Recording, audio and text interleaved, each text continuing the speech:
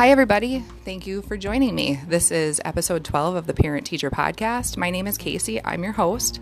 I do this show in the hopes that it will help anybody who is trying to get kids to successfully adult one day. My niche has been kind of a twice exceptional population, but really these things apply for anyone. And I just hope that teachers can benefit from some of these topics and parents can know some questions to ask, and I can share some strategies and get some perspectives. So that is what I bring you.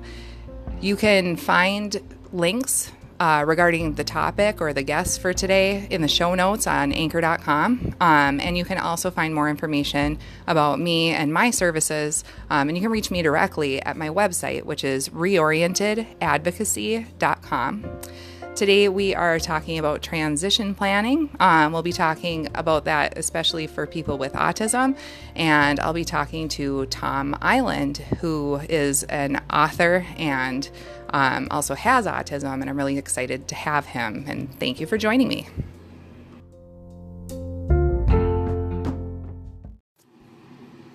So I'm at a conference a few weeks ago, and I don't really know a lot of people.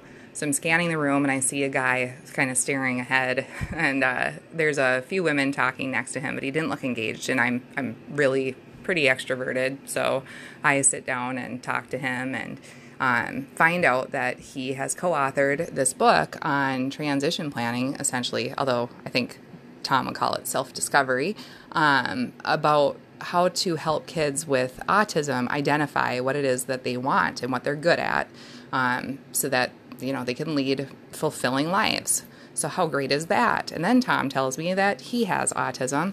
And so, by somebody for somebody is always a really great thing. So, I asked him to come on and talk to me today about it. And I asked him to tell how he found himself actually in the position where he's speaking at a conference to train people on this.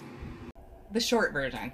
Well, thank you very much for having me, first of all, Casey. It's really nice to talk to you and share my wisdom as a person with autism with educators and parents, other allies, as we call them in my book, to help people with autism and other learning differences. So, shortly after I got my diagnosis when I was 13, I basically had a goal in life that I knew I was good with numbers, and I liked Star Wars, and I wanted to be George Lucas's accountant.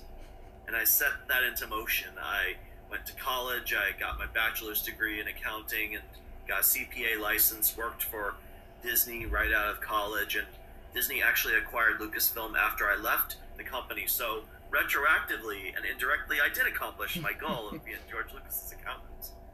Not many people can say that. Yeah, not a lot of people can say that. It's how I saw my circumstances. And I stayed in accounting for 7 years after I graduated, and I found myself becoming more and more unhappy in that environment, sitting at a desk all day, crunching numbers, and not really feeling like I was really making a difference in the world. And at the same time, I saw and heard stories of my peers crashing and burning in adulthood because they were not knowing themselves, what they were good at, and where they can improve. They were not loving themselves, being in denial about their diagnosis, or hating the world and themselves for it, or not being themselves, feeling like they had to change or be changed instead of being authentic to themselves. So 4 years ago, I took a big leap of faith and put in my 2 weeks at a very well-paying accounting job. And now I do professional speaking. I tell my story on stages. I recently expanded into human potential coaching, so I sit down with people one-on-one and ask them questions to find out the source of what they really want and how to make it happen. And I'm also beginning to approach corporations and businesses in America about the benefits of hiring people with autism and other learning differences so that diversity and inclusion needs are met. And I feel like I'm really reaching people on a personal level and making the difference that I wanted to make. And as I found out that transition was something that people with autism struggle with the most, and I've had my share of struggles in that, I wrote a book with my mother called Come to Life, Your Guide to Self-Discovery, in order to prepare young people for transition. And when we ask young people questions like, what do you want to do? What are you good at? And then they say, I don't know. Before you know it, we start guessing and assuming what they want. And then the young people are living a life that's not theirs. And then their life starts to go downhill because of that. Yeah. And I also, you go ahead. No, I was going to say, I think I'm going to, I'll tack on here. That's one of the challenges, I think, particularly when you're dealing with a disability where so many people struggle to communicate. Because we're sometimes only able to provide these choices that we're thinking of. And that is what makes it so difficult, to get it right. And I don't think your experience as a career changer is unique. I think people with any type of profile can identify with finding yourself in something that maybe you're good at, but you don't love. And so what I think I love most about your book is how it uses metaphors and visuals and analogies. And I think it makes this effort to pull information out by making it concrete. Because otherwise we find ourselves, like you said, do you want to be this, or this? And that's just too narrow a range of choices. So can you give me some examples maybe of some of those allies or like good intentions, but now you have a better understanding or something you learned with some of your allies about transition planning? So my first and greatest ally was my mother, and she still is involved in my life in many ways to this day, because she explained my diagnosis to me and made me feel like I could be accepted or there was hope for a better future. And I also had younger siblings. I still have the younger siblings, and they're starting their own lives in different parts of the country, but we still talk and are in communication with one another. I also have had certain teachers. I've had speech therapists. I've had transition specialists. I've had job coaches. I've had martial arts instructors. I still have speaking mentors to help beef up my public speaking skills. It really does take a village. There was a time, particularly when I left high school and went off to college, I thought, well, I'm on my own now, or I have to do things by myself. But the truth is, independent living or finding your independence is not about being by yourself or doing it alone. It's about being in charge of your life. Mm-hmm. So you're in, as we call it in Come to Life, the driver's seat. So you decide where you're going and how to get there, or maybe you have someone feeding you directions, like a navigator, so that you can go where you want. And there are too many young people in the world today taking a back seat to their life, just along for the ride, not really caring where they're going, or maybe not even having a say in where their life goes at all. Yeah. And that's what's causing their poor outcomes, or they have difficulty taking that leap into the next step. Mm-hmm. And the reason the book is called Come to Life is you can't wait for life to come to you. It's up to you to come to life. That was one of my biggest epiphanies I had when I first entered college, that I had to start making things happen. I couldn't just sit back and wait. Yeah. If I saw something I wanted, I had to go get it. I love the car analogy a lot, and I've kind of expanded on it a little myself, because I work with a lot of kids, and I'm like, this is one we could do a whole other podcast on people using the term high functioning autism, because I don't love it. But I do work with a lot of kids who academically, on tests, on these concrete tasks, perform really, really well, and they have great vocabulary. And I know that you do address this in a few different places. I can direct people to some resources. However, sometimes I feel like the teachers are throwing those kids in the driver's seat, and they've never even taken driver's ed, and they're on 90-94 in Chicago, and they're terrified, and they're shutting down. So I like this analogy of the car, because I also feel like that lends to that self-awareness, that self-discovery of like, how do you feel when you're in the driver's seat? How do you feel when you're in the back seat? If you're in the passenger seat, sometimes we're okay there. I think even as an adult now, there are times when I want someone else in that driver's seat. So just having that awareness. I love that. It's a really good example of a way that you've taken a kind of an abstract idea and made it concrete and just so easy for anyone to go back to and use and understand. So that's a good one. Well, thank you. And yeah, I really hope that it is something that people can embrace. And mind you, you don't have to actually physically drive a car to drive your life forward, Right. because if you mentally think of yourself as in charge, or if you're letting other people decide where your life is going, that's going to make a huge difference in your life, your sense of freedom, your pursuit of happiness. And as we think about some of the parents or the therapists or anyone else who might underestimate the capabilities of young people, or think, oh, this kid's going to be in the back seat forever, or I might as well accept that. But that's a poor outlook and outcome to that situation. And I think what I really was put on this earth to do was to help people find their sense of empowerment, so that they can take their life where they want to go, instead of yield to someone else all the time, or think, I'm hopeless, I'll just give up entirely. Mm-hmm. I think we can do better. Yeah, I agree. So you're pretty good at self-advocacy at this point. You're pretty good at knowing yourself, but I'm sure it's a process for everyone. And one other thing I think that it can be really hard to understand is the piece that's like self-monitoring and self-regulation. That you talk about at one point in the book. There is no um, do or do not. What is it? Sorry, it's the Star Wars. There is no try from Yoda in Star Wars. Yes. Right. Do or do not. There is no try. However, I feel like even that concept of like, did I do it or didn't I, and that self-monitoring piece is something that at first we need to practice. Like, we need some support around people. So, what are some ways that you can, I guess, open up feedback? Like, did anyone ever rate you or give you feedback during this process? How did you learn about yourself through other people? What was helpful for you? Okay, so the first part of my mantra, know yourself, love yourself, be yourself, is knowing yourself. And Aristotle said that knowing yourself is the beginning of all wisdom. And this includes knowing about your diagnosis and how it affects you. So, for instance, there was a time where you were talking about self-monitoring, I couldn't sense when I was too hot.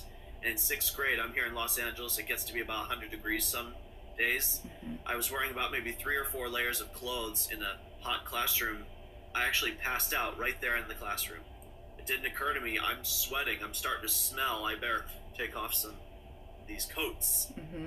And sometimes people will ask me questions like, Tom, aren't you hot? Or, Tom, you look like you're sweating bullets, take off a sweater or something. So I'd get that prompt.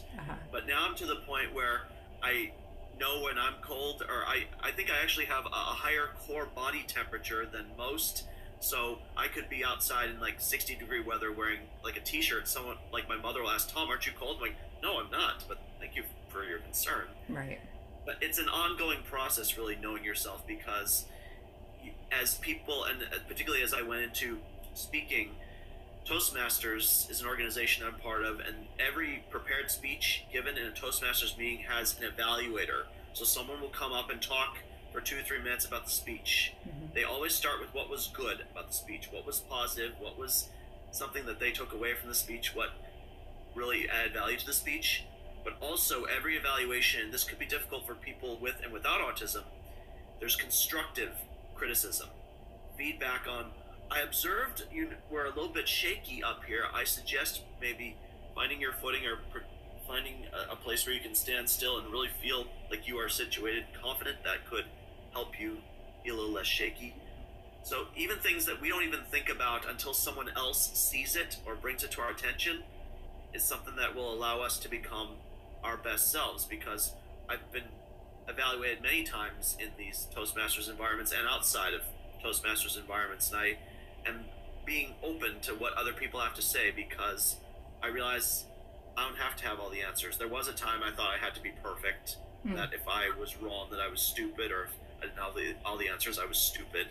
Mm-hmm.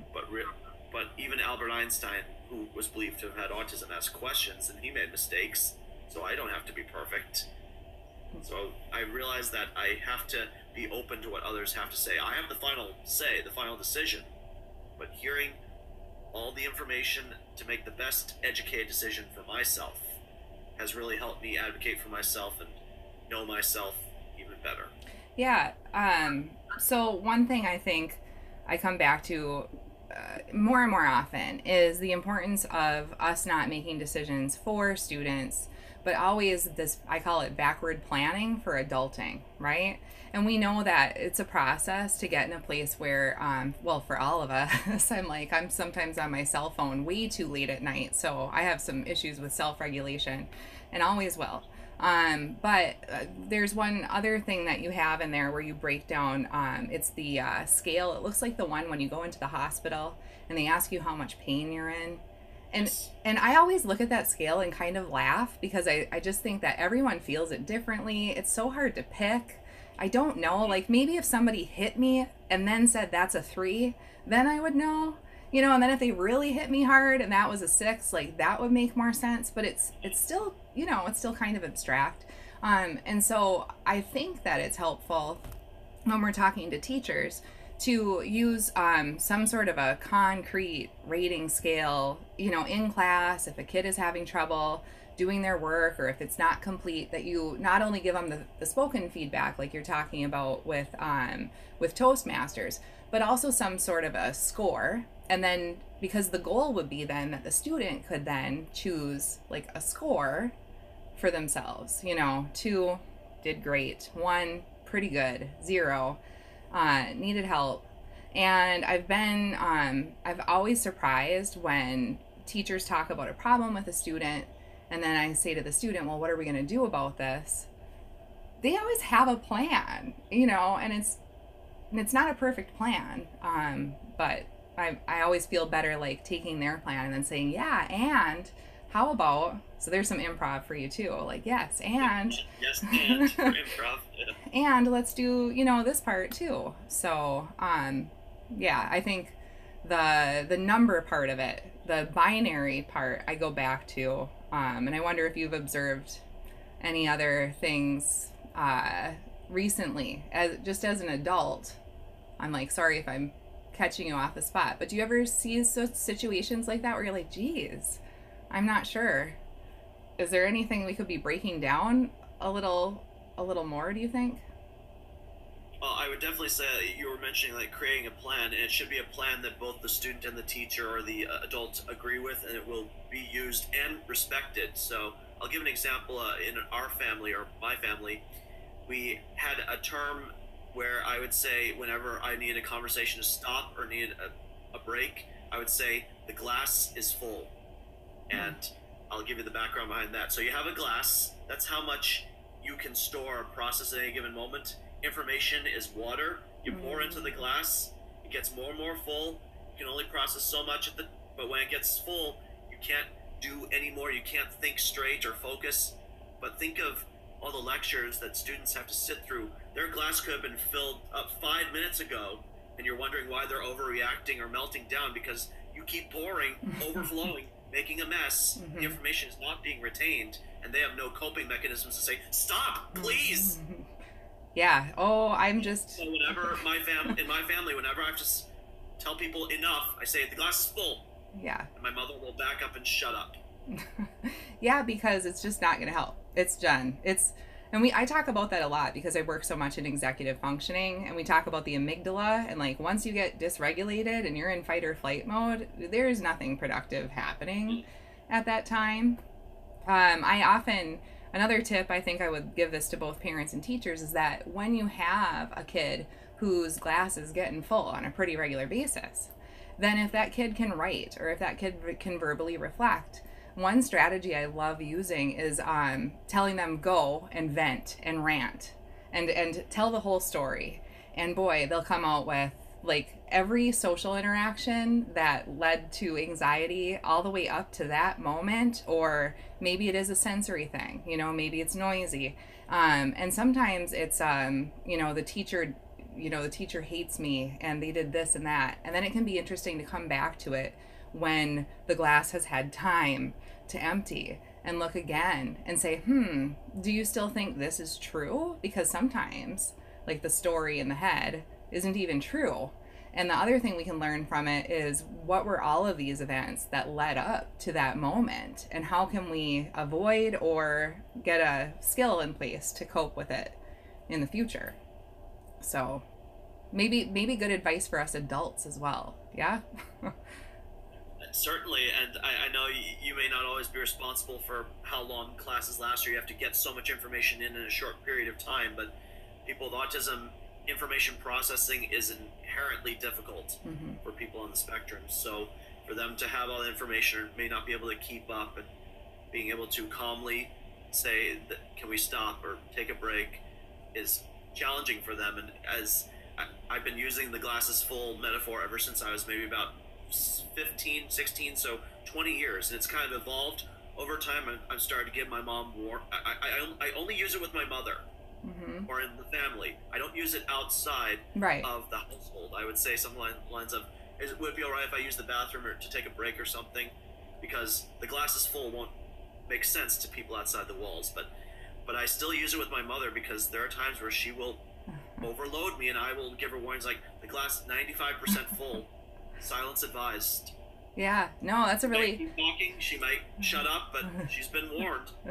Yeah, no, I think all of us can understand that, especially with mothers. But also, I think the other thing you bring up that's so important is how important it is that even while we're giving kids these metaphors and analogies, to think about generalization, because they obviously can't, unless the science teacher is in on it.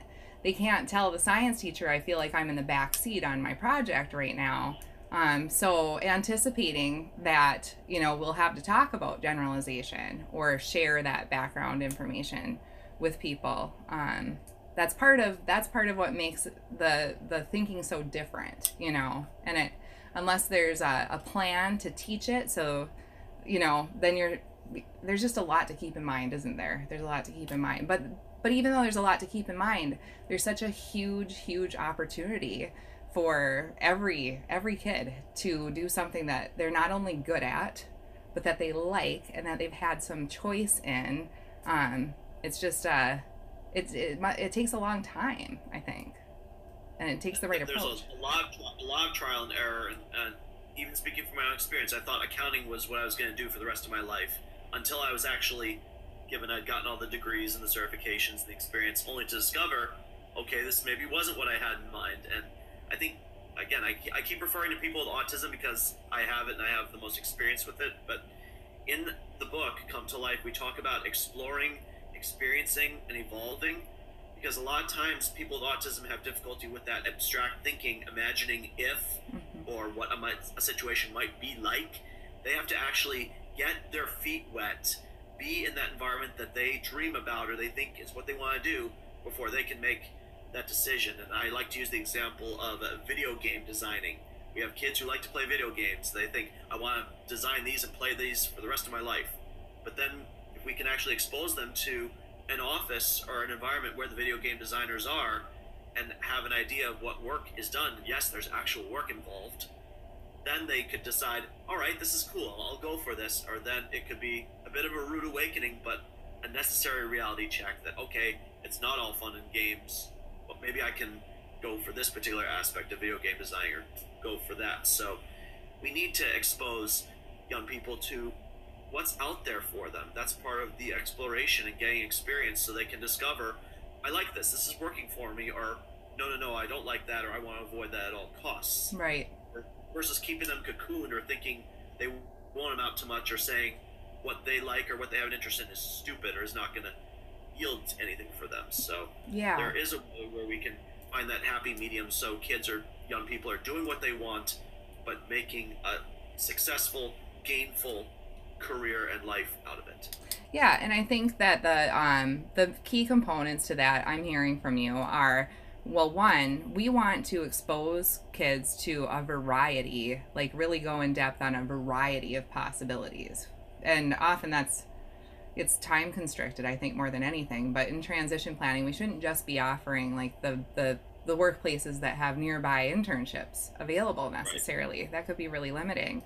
And the other thing is that there is a need, I feel, for self-advocacy for every person, You know, if you know yourself well, then you may explain, and I do this frequently when I work with people. I have ADHD. So if they mention something to me, I'll say, oh, okay, good, yes, and I'll follow up on that, but you still need to email it to me because I won't remember when I walk away. It's, 50-50 if I'll remember. So I think that that's a way I advocate for myself, that makes me feel more successful and makes people much less frustrated when working with me. And so the other thing you brought up was, things in the environment that they might have to avoid. And I think of avoidance in two ways. One is that sometimes it means we have to build a skill so that we can deal with whatever it is. And in other cases, we do just want to work around, right? So I don't think we really talked about the statistics on underemployment, especially for people with autism. And it's so good that I know you are advocating for, some more inclusive practices. I think this is one of the big questions is, how does that look? Are the employers changing the environment and kind of changing the tasks or the setup? Or is it people advocating for themselves? What are some of the big things happening? Well, a little bit about the background before I talk about what approaches some companies are taking. So, like as you mentioned, it's unemployment and underemployment, huge in the autism community. About 90% of people with autism have no job or aren't working enough hours to make ends meet. And a lot of times their diagnosis, mind you, autism is primarily a social communication disorder. And think of a job interview. That's socializing and communicating, holding a conversation, answering questions, giving an idea of, or someone else rather, an idea of what you do or what you have done and who you are and what you can offer their company without seeming braggy or boring, for lack of better terms. And there are some organizations that see the potential and the possibilities of people with autism, but understand that interview process is daunting, may not be. Oh, I'm here. Yeah. Okay. The interview process is daunting. It may not be the best way to bring out the talents in someone with autism. So I'll give you an example. I'm part of an organization out here called the Uniquely Abled Project, or UAP, Uniquely Abled Project. This is an organization that has seen the benefits of people with autism with respect to operating machines, using computers, their attention to detail, being very specific, repetitive work. So they are taking that and applying it to what's called computer numerical control, or CNC machines, and are giving these young men and women with autism jobs in CNC factories because of their unique set of skills. And these young people with autism are finding happiness and payment and being able to make these items, and these items are used on like airplanes and ships and such, and their interview process might comprise of, I made this in a CNC class, and they show that to the potential employer. They talk a little bit about something they did in a class. So there are organizations who are starting to be more open to processes other than interviews to see what people with autism can bring to the organization. On the other side of the coin, because I'm finding, particularly with my work with my mother and police officers and other organizations, that it's a two-way street. We cannot just have all of the burden on one party, so the employer does all the work while the person with autism does nothing, or the employee with autism has to adapt to everything while the employer is not making accommodations. So both parties have to find some common ground, some happy medium, have open communication, so that way situations can be sorted out and both parties can benefit while still addressing opportunities for improvement. Yeah. Well, I think I'm going to move into the summary, but I can't think of a better way to summarize it than the way that you always present, which really, because, and I'm like, maybe you can tell me if my thinking goes with yours. The know yourself is really the job that we're doing as students are younger. That's really the time, hopefully, that we're getting them to self-monitor and to identify, what they're good at and maybe where they will need support. And I'm like, I still need support. I still need a bookkeeper. Are you kidding me? So that's part of knowing yourself. And then the loving yourself part is, we have to, I think, expose people to what they love. Like you said, that blank slate, if I haven't seen it. Oh, yeah. If it hasn't happened to me, my mind is a blank page. Yeah. Yeah. So to give the viewers the context of that, when I was in about 5th or 6th grade, I was asked to write an essay about what would life be like 50 years from now. Mm. And I turned to my mother and said, "Mom, if it hasn't happened to me, my mind is a blank page." So people with autism have difficulty imagining if, or the abstract thinking and empathy, taking on the feelings or imagining how someone else might be feeling if they haven't experienced what that person's actually going through. So as we look at people with autism, and it doesn't mean they're not capable of empathy, they're very much capable of taking on the feelings of others, but it helps if they have some context. Yeah. So, remember when you felt this way when your dog died? Well, this person's dog just died. They're probably feeling those sad, awful feelings that you felt when your dog died. Right. Or like you have the superhero metaphor too, which I won't go too much into. But really, I think watching movies and anything in pop culture is just another example where you can relate one situation to another, give context, So that's helpful. The love yourself part too, I think of you and your career change and your building on strengths, and also addressing areas of weakness, or skill deficit, like Toastmasters. You've been incredibly dedicated in overcoming anything that was an obstacle. So not avoiding in all cases, but part of loving yourself is really having that persistence and believing that, your efforts have payoff, right?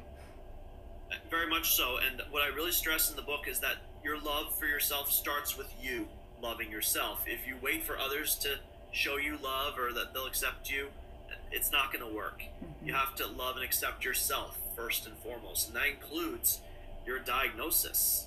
It may not necessarily be good news at first, but at the very least you can find some answers or some optimism. It's like, well, I'm not dead, so I can learn from this. And I think we are starting to embrace diversity and differences a little bit more in this day and age. There still are some young kids who think different is bad and they'll pick on that person.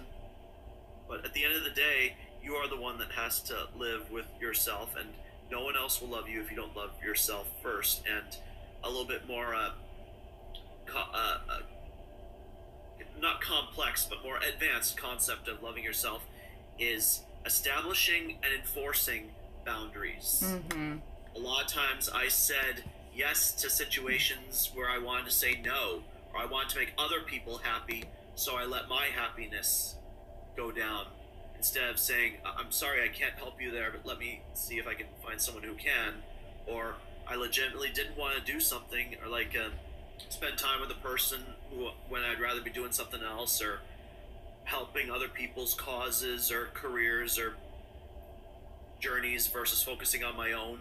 Mm-hmm. So only fairly recently, particularly when I became a Toastmasters accredited speaker, and there are only 87 of them in the world, did I discover how much I kind of faked it until I made it. Yeah. And I had to really start being authentic and true to myself by establishing and enforcing those boundaries. And authenticity kind of transitions us into the be yourself part of the mantra of being who you are, not changing for others, but still being open to what others have to say, and you making the decision based on that information. So this is where it gets a little controversial and a little bit tricky for people with autism, because they may be closed off, like, no, I want to be me, I don't care what you have to say. But if they don't let their guard down some way, or at least hear what others have to say and then decide, they could be missing out on a better life for themselves. Right. Oh, and that, I think, I want to amend what I said, where we work on this know yourself when we're younger. I don't think that's true at all. I think that this is a constant thing. I'm like, I've turned 40 this year, and I'm still like, what will I be when I grow up?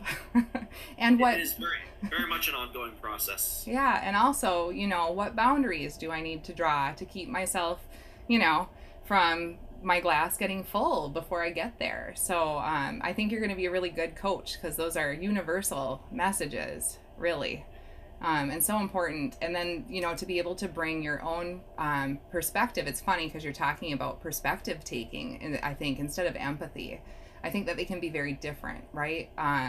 But it's true for all of us that the people you're going to understand most are people who have or are going through similar challenges and have had experiences that overlap with yours. So I'm really grateful that you have developed these really strong communication skills and these ways of making these ideas concrete, not only for people with autism, but really for all of us who want to work as allies as well. So, and I think it's essential if you can identify something that you struggle at, something you're not very good at in the case of autism, socializing and communicating, and master, so your weakness becomes your strength. mm-hmm. That is something that can really help you become your best self. And when you think about it, communication it exists in every culture. It's what makes us better people when we can commingle and have like mastermind, 2 heads better than 1, 4 heads better than 2, and have that synergy of everybody being able to work with one another in order for everybody to benefit. But rather than think that person can't communicate, we write them off, we don't include them in these processes, that does them and us a disservice. So we find a way to educate or coach them, and hopefully they will be open to that process and learn something from it, so they can bring something to the table and we all evolve and move forward together. Well, you've given us an awesome set of tools. I don't usually like plug books right out, but honestly, it's really good. Tom's book, I will link in the show notes, of course. You also brought up your mom. I'm sure people can find information on that too. She does, what is the name of her project with law enforcement? Can we plug that too? My mother has Be Safe, the movie. Okay. It's a video modeling curriculum to teach young people how to interact safely with the police. Okay. She also has the only empathy-based, or rather, the only, I know it'll come to me when I least expect it here, the only, Experience Autism is a police training, that is the only evidence-based police training on autism in America. Okay. Yeah, thank you. I'm like, Yeah, that so one's... Experience Autism for training police, Be Safe, the movie for training young people about police, and she also puts on events that have both parties meeting each other and learning from one another. That's amazing. That's so cool. I'm sure she doesn't know what she wants to be when she grows up either, because she's been a lot. And I think you too. You'll do a lot as well. So, well, I think that's about it. I think we'll wrap there. Thank you again so much. I'll be paying attention to what you're doing. We'll keep in touch, and I'll have information if anyone wants to learn more. Is your website the best place to find you? It is. It's Thomas Iland. That's ThomasIland. Yep. No S in Island. No S in Island. And I'm on all the major social media platforms too, under the name Thomas Iland. Awesome. Thank you so much, Tom.